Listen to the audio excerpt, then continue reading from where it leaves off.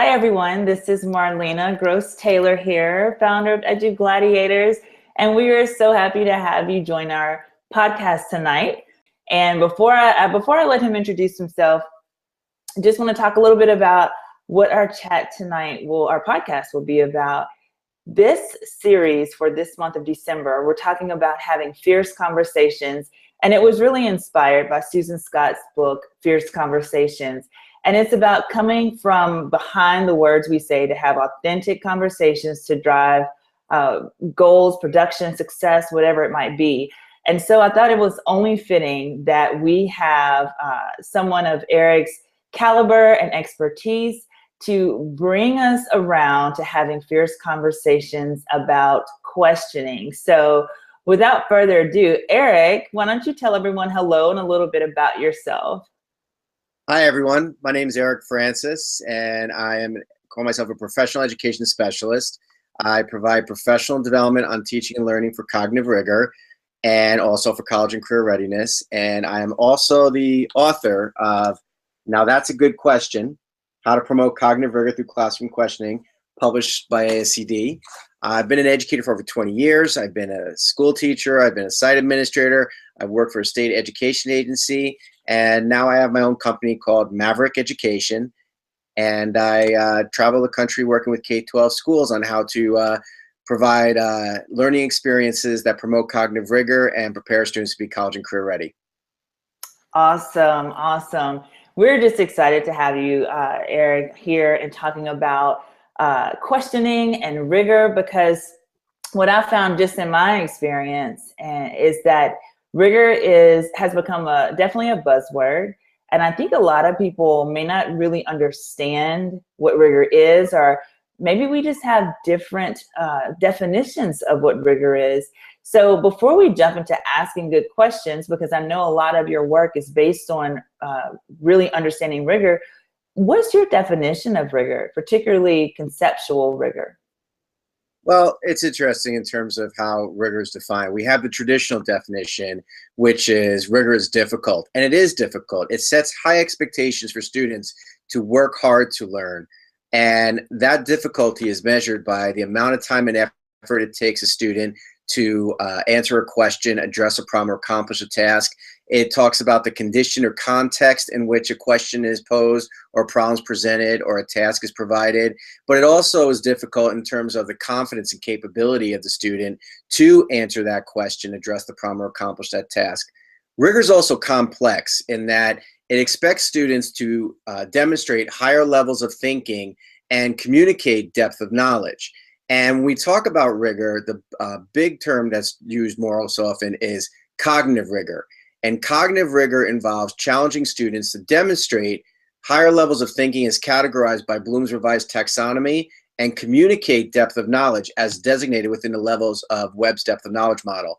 Those are the two instructional frameworks that are used to truly define and determine what it means to have a rigorous learning environment. So if you want a basic, simple definition of rigor, rigor is an experience. It's not defined by a specific item. It's not defined by the specific task or even a specific question. Rigor is an experience, and that experience should set high expectations for students to demonstrate and communicate their learning. It should challenge students to think deeply and express and share the depth and extent of their learning. It should engage students to think strategically and also extend their thinking beyond the classroom, beyond the curriculum, and also beyond themselves. But most importantly, rigor is encouraging. It encourages students to express and share the depth and extent of the knowledge and thinking they have acquired and developed insightfully and in their own unique way. I love that. Love that definition. And everyone, if you are joining in tonight and you have questions for Eric, please type it in the chat. We have our core warriors that are also online and monitoring the chat to make sure we don't miss anyone. If you have a question, chime in there and we'll be sure to answer it. And just great to have another dialogue going on.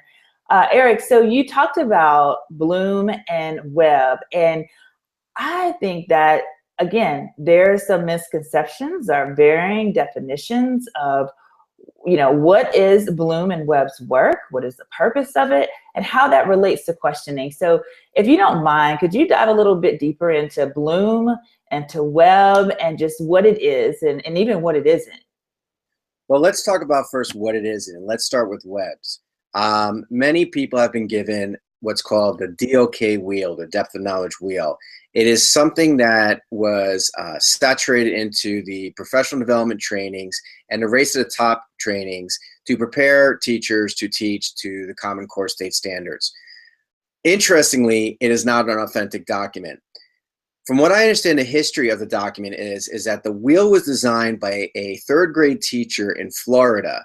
And Florida is where they had depth of knowledge incorporated into their assessments.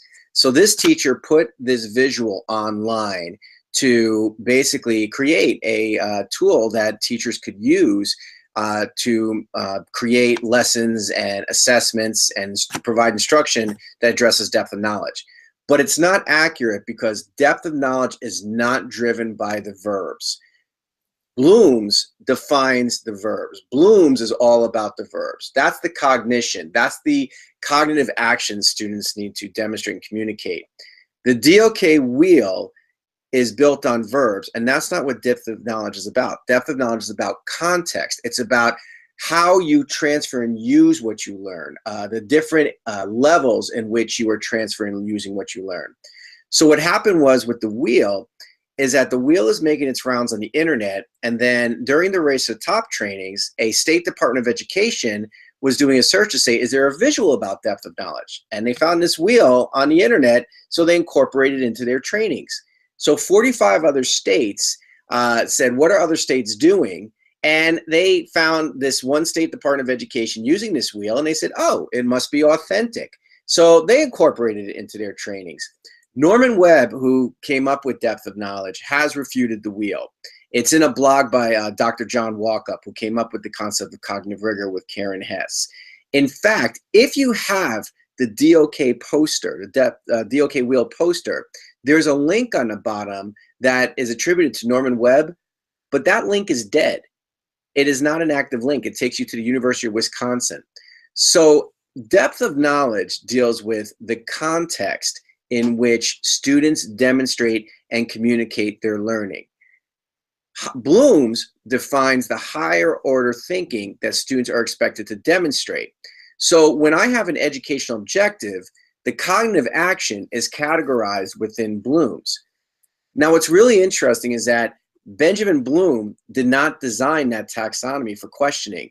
In fact, if you read his book, he says his taxonomy is meant to create educational objectives, that questioning is an instructional methodology and strategy, and he's not categorizing that. Anderson and Crothwell, who revised it, they also warned against it.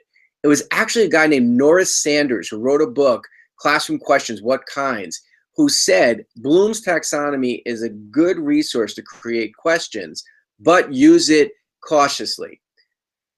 We have these two instructional frameworks that we've been using traditionally in education for years, and we've been using it to try to create our questions, but they're not meant to be used to create questions. And that's why I wrote my book, is how can we use these instructional models that we're using to create the good questions that we want to ask our students, we want to address our students. Wow.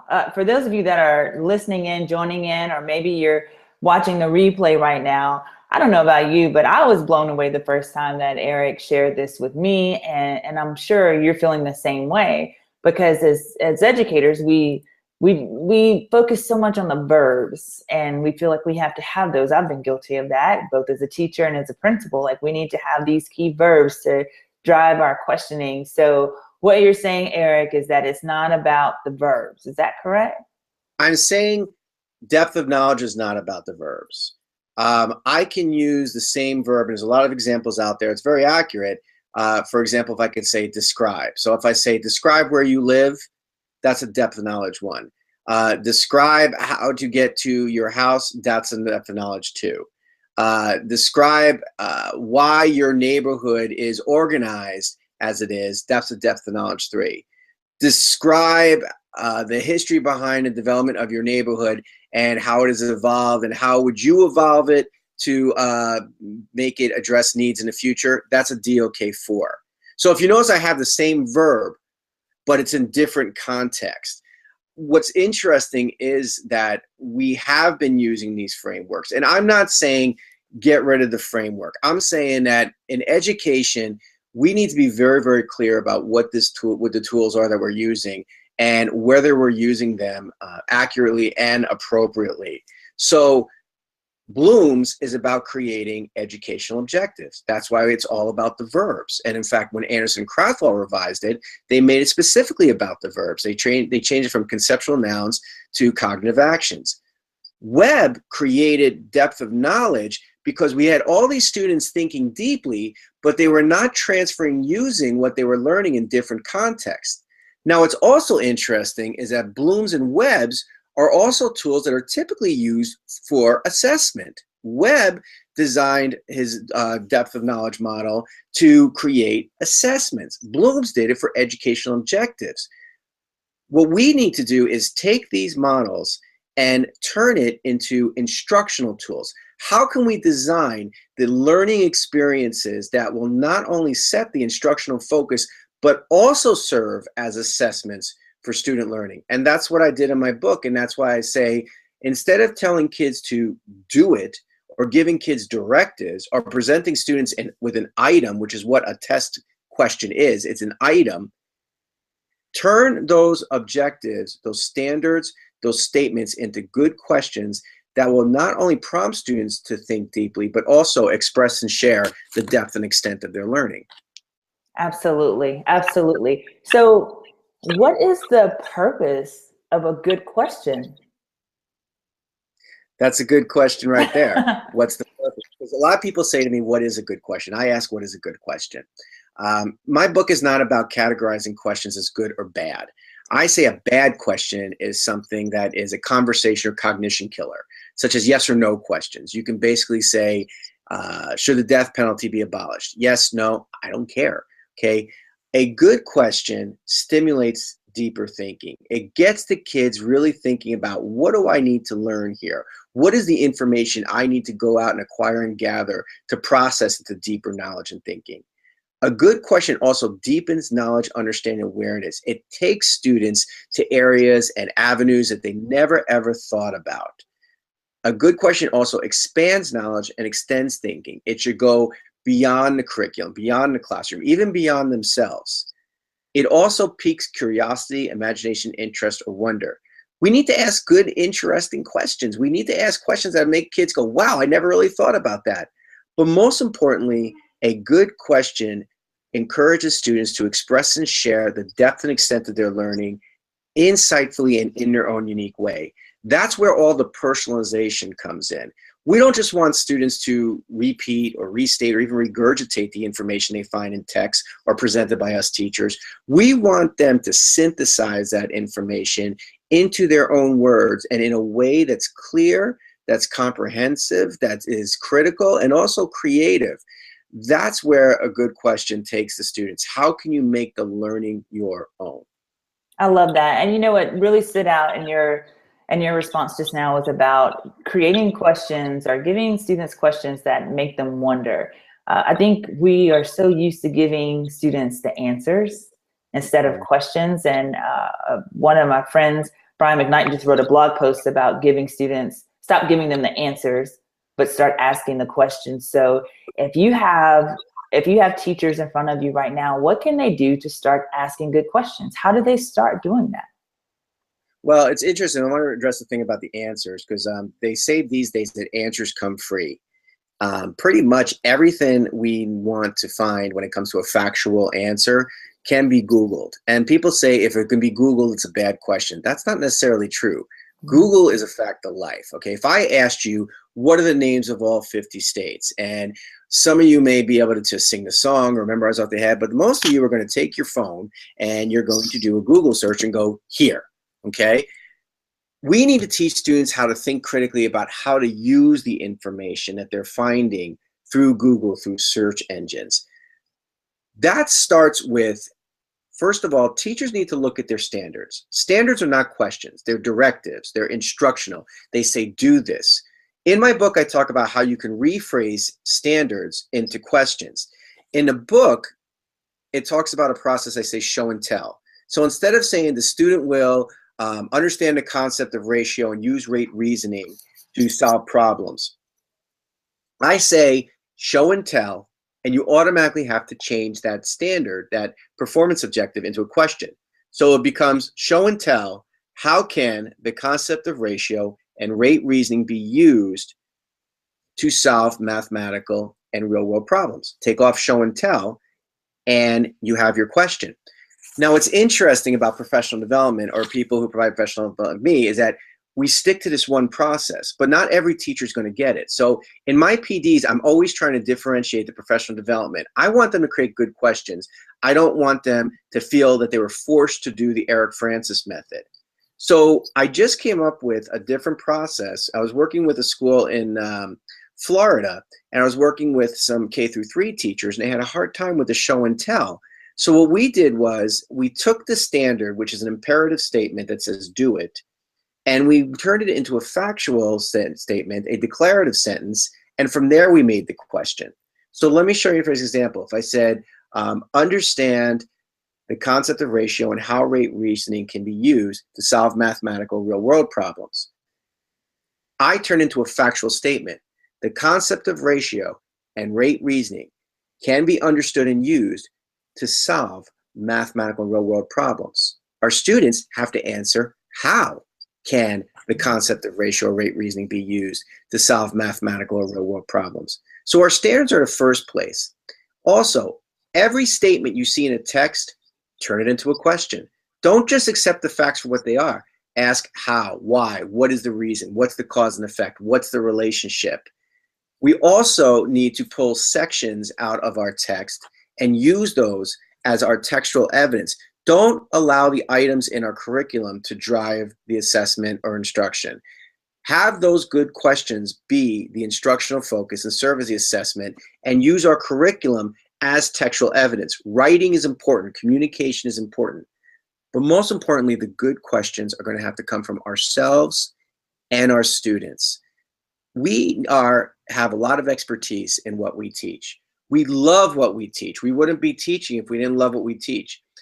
The problem we face, and I faced this as a teacher too, I was sharing with my students my love. I was shoving it at them. You better like this book. You need to like this book. This is a great book. Instead of shoving it at them, share it, and share it with a question. Don't just say, The Scarlet Letter is an amazing novel because it addresses the theme of guilt religiously, stereotypically, socially, and psychologically through the four main characters. Ask them, how does The Scarlet Letter address the themes of guilt, stereotypically, socially, psychologically, and stereotypically, religiously through the four main characters? Or why did Hawthorne write this book? How does this book address Hawthorne's feelings about the Puritan culture? Instead of giving the kids everything, have them go out, get that information, not memorize it, but synthesize it in their own words, and then turn them into the teacher. Have them teach you. Your job basically becomes to give them the basic information they need to set them out, and then they come back and provide what they found, and you either affirm it, question what's the credibility of the source, or say, is that as far as you want to go with it? Are you sure about that? Did you think about this? I actually had my students, they would choose how far they went with their answers and actually choose their grade with their answers. Wow. That is impressive. That is impressive. Well, what I used to do is I would go up to my student, I would say, is this your final answer? And they'd say, yes. I said, is this your A answer? And they'd say, yes. And I said, well, who gives the A? Now we have the whole thing, like, I don't give grades, you earn them. What I've found in my experience is that what's happened is our students are starting to think, well, I worked hard for this, so therefore I should deserve an A. No, it's about the quality of the response. So what I'll do with my students is I'll say, do you want an A? And I say, well, why don't you look into this? And I'll give them and I'll guide them and say, go further with it, or give a deeper explanation, or try to elaborate more on it. And I said, that's up to them. correct answer, it's actually really average. You're either right or you're wrong, 50-50. You're correct or incorrect, 50-50. But we want our kids' answers to be so acceptable. Basically, they followed the rules and went beyond it. Appropriate, they used appropriate language, and authentic. It's about them. It expresses how they perceive things. So that's what I do with my students. I would say, what grade do you want? Because right here, you have a C. Do you want a B? Look into this. Do you want an A? Go further. That helped a lot with the parents, because when the parents would come into me and say, why is my child not getting an A in the class? I would go, I don't know. I told them what to look for. I told them what to include in there. They chose not to. That's a good point. We all know that having parents as part of the conversation in education is a critical piece. For some districts, having that parent participation in their child's education is the turning point of how that district is perceived. How do we help our parents ask good follow-up questions from what their kids might have learned that day or might be learning? Well, I think also if you ask what happened in school today, answer nothing. Or how was school? Okay. Ask them. Like I ask my kids, well, what topics are you learning in this class? Or what are you studying in this class? What'd you learn about this today? I was talking to my daughter the other day. I said, well, what are you learning in science today? And she told me I'm learning about the animal kingdom. And I said, well, tell me about the animal kingdom. Well, what did you learn about it? Well, there's different categories. Well, what are those categories? How are they organized? So if I had a cat and a bird, could I create a new animal? No. Why? Because they're different species. Okay. Well, what if I had a dog and a wolf? Can I create a new animal? Yes. Why? Because they're the same species and of the same category. So really getting into them, really asking them like, hey, what are you learning in class? Share with me what you're learning in class. And also, we as teachers, we need to also be not so, and this is more so in math, what they call the Common Core math. Like if you bring home the lattice box or lattice mathematics, that's a way to do math. Now, I can multiply triple-digit numbers, and I can do it the standard way, but I'm also finding in my old age I'm doing it using place value, where I break it up and then drop the zeros, bring them back, do my partial products, and then add it together to get my final product. We need to have the students be exposed to these ways, but we should not force the student to say, you must now do math using the lattice box. I have yet to see on any standardized assessment an example of the lattice box. I have not seen an example of it on PARCC. I have not seen it on Smarter Balanced. The other independent tests I've not seen on the benchmark assessments. I've seen it on Khan Academy. I've seen it in the curriculum. It's giving this misconception that this is now the way students need to do math. No, the question is, how else could triple-digit numbers be multiplied using different methodologies? So I might show them the standard algorithm. I might show them place value. I might show them a lattice box. I might show them squares. So we need to show the students different way. But the most important question we should ask is, which way works for you and why? Then hit them with all those problems they have to do and watch how deep they can go with it. That's a great point. Some of my teachers, many of my teachers would actually send home question starters or conversation starters for parents to ask their child once they, got home or at dinner. And it also made the parents look like they, know everything, because the kids were like, you know about that? How do you know that? So it was great affirmation for the parents, but many of my teachers would send home some of those same really good questions home so the parents could help ask and reinforce what the students were learning. Well, even, with teachers, have them really ask questions that get the kids thinking, and then want to go home and say, wow, you can't believe what I learned. One of the lessons I use is I say, who's the first president of the United States? And the kids will automatically say George Washington. And I'd say, how do you know? And well, my teacher taught me. Well, how did your teacher know? Well, the book says so. Well, history says so. A question actually for the 21st century learner is not only to assess knowledge, but it's to prompt them to say, this is the information, this is what I need to go find out. So that's when they go on Google, they go on online searches. And what they do is, if they enter that question in, they'll find that there are actually 8 gentlemen before George Washington who were called Presidents of the United States under Congress assembled under the Articles of Confederation. So there were 8 presidents before George Washington, which is the argument. So now the debate becomes, should George Washington be taught as the first president of the United States, or should these other 8 individuals be considered presidents? The project-based learning, or the driving question, could be, what kind of plan could you come up with that would bring greater awareness that there were 8 presidents before George Washington, or 8 people named president before George Washington? The positions were very different. So you can ask questions like, what distinguished the presidents of the United States under Congress assembled from the presidents of the United States under Constitution? What if the United States was still governed under the Articles of Confederation, which is what the source of this unit is? Every kid I've done this lesson with, they've run home and they've gone, wow, did you know there were 8 presidents before George Washington? Now, some people and a lot of the history buffs might say, you know what, that's not historically accurate. Well, there's a great argument, because there's a great argument to say there, what did I ask? Who was the first president of the United States? I didn't say who was the first president of the United States in the Constitution. I said, who was the first president of the United States? And there were 8 people named before that. Another great thing about that experience is I did this with a professional development, same school in Florida, and this person said the first president of the United States is John Hanson. And I said, well, how do you know this? You're a history buff. She goes, no, he's my ancestor. Wow. And it was amazing. And what happened was I said, well, here's a project-based learning I give the kids. You are a lobbyist. The descendants of these people have come to you to lobby to Congress to pass a bill to acknowledge that these 8 men were presidents of the United States. How would you create that argument and present it to Congress? Or how would you be the legislator or the senator? What kind of argument can you create against it? She loved it. And in fact, I did a parent night that with the kids, and I told them, I said, one of your teachers is the descendant of this president. You need to find out who it is. Talk about, school involvement, parent involvement.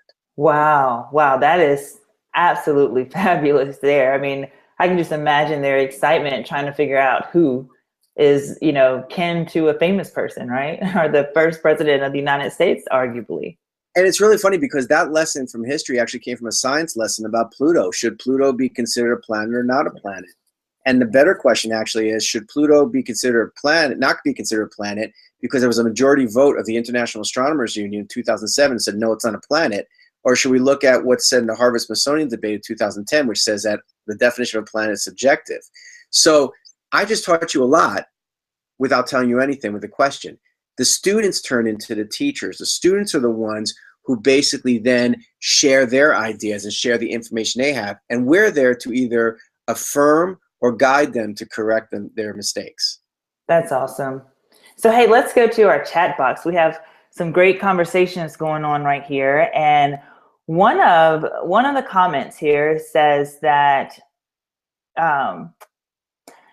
one educator said they've been engaged in discussion where difficulty is mistaken for complexity. Difficult questions are mistaken for complex questions. And they don't believe difficult questions are necessarily complex. I want to know, what are your thoughts on that? You're absolutely right. Difficult questions are not complex. Difficulty, and I had a slide about this. My friend Bethany Hill put this out on a lead-up chat. Difficulty is defined by the amount of time and effort it takes to do something, the conditions or the context in which the assignment is given. So, for example, a test could be difficult because of the context or the conditions of it, and also the confidence level of the student to complete that. Think of it this way. A marathon is difficult. An obstacle course is complex because there is no straightforward correct or incorrect way or answer. There's a lot of different ways to get to that. There's a lot of different steps you have to go to. So when it comes to being complex, complex is about how many different ways can I get to my result, or how many different results could there be? It deals more actually with problem-based learning than it does with completing or attaining answers, outcomes, results, or solutions. So what I define, actually I define it in my book as well, is that difficulty is described as easy or hard. Complex is described as simple or complex. 2 + 2 = 4.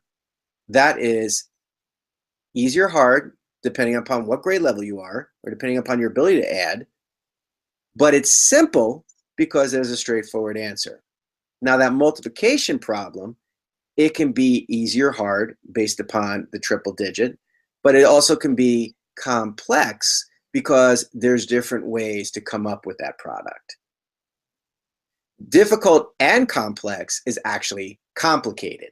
That's what something means, is that basically it takes a lot of time and effort, and it takes a lot of to basically come up with the answer, outcome, result, or solution. Awesome, awesome. We have another comment from one of our folks on the chat, in the chat window, that says that we really need to listen to what our kids have to say when they're answering questions, because that can lead to deeper questions. What do you think about that? I think that's fantastic. In fact, I think we should have students dictate the conversations and see where the learning goes. A lot of times, we teachers get in trouble because we're the ones who are lecturing, and we give our impressions. We share what we know. We share what we understand. And a lot of times what we said can be misinterpreted, can be misconstrued. And that's what gets us in trouble a lot, is because sometimes we talk too much and we're saying too much. And the students go home and they say, hey, I learned in Mr. Francis' class that Hitler was the man of the year in time, and people think that he was a great leader. Well, there's literature out there that says that, and there's factual information that says that. You go home to parents and say, what are you teaching? That's why we need to have questions. For example, I asked a provocative question when I taught the Scarlet Letter. I said, why is the modern day Scarlet Letter TMZ? And my kids thought about for a second. I said, well, tell me about the people who are on TMZ. And they used foul language, and they didn't use appropriate language, but that came from them. And as a teacher, I said, okay, we need to keep this appropriate in here. Tell me the type of people who are on TMZ. What I want to do is, I can't control what comes out of the mouth of babes. I can't control what comes out of my students. And sometimes they may come in and give a lot of, outrageous, incredible information. And instead of saying, no, you're incorrect, no, you're wrong, you're shutting them down. Guide them to the correct answer, guide them to the response, especially in this climate we have right now, where our students are being bombarded by fake news on their social media. And they're coming in with this outrageous impressions of, the people who are going to be our leaders in the future. Think critically about that. Use questioning, because if you say anything as a direct statement, it could really, really, really hurt you as a teacher. And to tell you the truth, and I know I kind of talk about it a way, who do we want to give the answers? Who do we want to address and respond to the questions? The students. When we stand up there in front of the room talking, we're giving them all the answers. And 5 are paying attention. How do we know? Because they're interacting. 10 are listening politely, because that's what they learn when someone's in the room. But are they listening deeply? If you can capture a class, an audience, maybe 10 or 20 are engaged and they're entertained by you. And you still got 5 who are on their phones, or, falling asleep, or doing what I call the backpack rocket launcher, right, with that backpack ready to blast off the minute the bell rings. If you ask the question and have the students go out and get the answer, is really the true deeper learning we want them to have. Try it tomorrow. Ask a question you want the students to address and respond. Most likely they're going to go like this. And then all you say is, I don't expect you to. I just asked the question. This is what you need to go out and address and respond. If you don't know by the end of class, or you don't know by the end of the week, then we have a concern. All right, last question from our chat, Eric, is how do we motivate struggling learners to ask better questions? Find out what interests them. That's what I talk about in my book, what I call the personal question. It's the second to last chapter. I actually ask my students, what do you want to learn about this topic? And they would go and come up with their question after a couple of days, where we've started to get the background knowledge by asking factual questions and delving a little bit deeper with analytical and reflective. I say, well, what do you want to learn about this? They then have to present their question to the class. I want to learn why we don't use the Articles of Confederation anymore. I want to learn how can ratio and rate reasoning be used using Google Maps. I tell my students, That is the question you're going to address and respond. That's your question. And you're going to teach your answer to the class at the end of the unit. Now, they can work by themselves. They can work with a partner. They can work in a group. If someone doesn't have a question, they can go to that other student and say, can I work with you on that question? And that student has the right to say no. Because why do we want to force sometimes? Some kids don't want to work in groups. Some kids work independently, okay? So why do we force groups on them? But then I would say, okay, do you want to address that question? They say, yes. I said, okay, good. Now we have different perspectives. I had a student who their personal question was always, why do I need to learn this? And I said, okay, here's the rules. You can't say I don't need to, and I don't want to, because now we're not talking about cognition. Now we're talking about compliance and behavior. So this student, who actually got 5 on all of their AP exams and 1,600 SATs, clearly a genius, failed every class because they were not motivated. He can pass a basic skills test, any kind of knowledge test. That became his question. He also was horribly depressed. He had very, very diagnosed with very, very strong manic depression. But this got him into school, and he would come in and say, why do I need to learn this? And he'd either tell us he doesn't need to learn this, and here's why, and he'd give a good argument, and he'd cite the actual literature that he was reading, or he'd say, you know, at first I didn't think I needed to learn this, but I'm really glad I did, and here's why. That actually motivated him to come to school. So that's what we need to do. Get the kids interested. You know, what their appetite. I used to sometimes even teach with false information. I taught my kids. I said, what if I told you Teddy Roosevelt started the U.S. Forestry Division because he encountered a Sasquatch in the Pacific Northwest, and he did it to protect animals that are not been identified yet, and those that have been. And the kids looked it up, and sure enough, in Teddy Roosevelt's book, Wilderness Hunter, written in the late 1800s, there's a thing called the Bauman incident where he talks about a fur trader who encountered an ape-like creature in the Pacific Northwest of a Native American legend in Teddy Roosevelt's own book.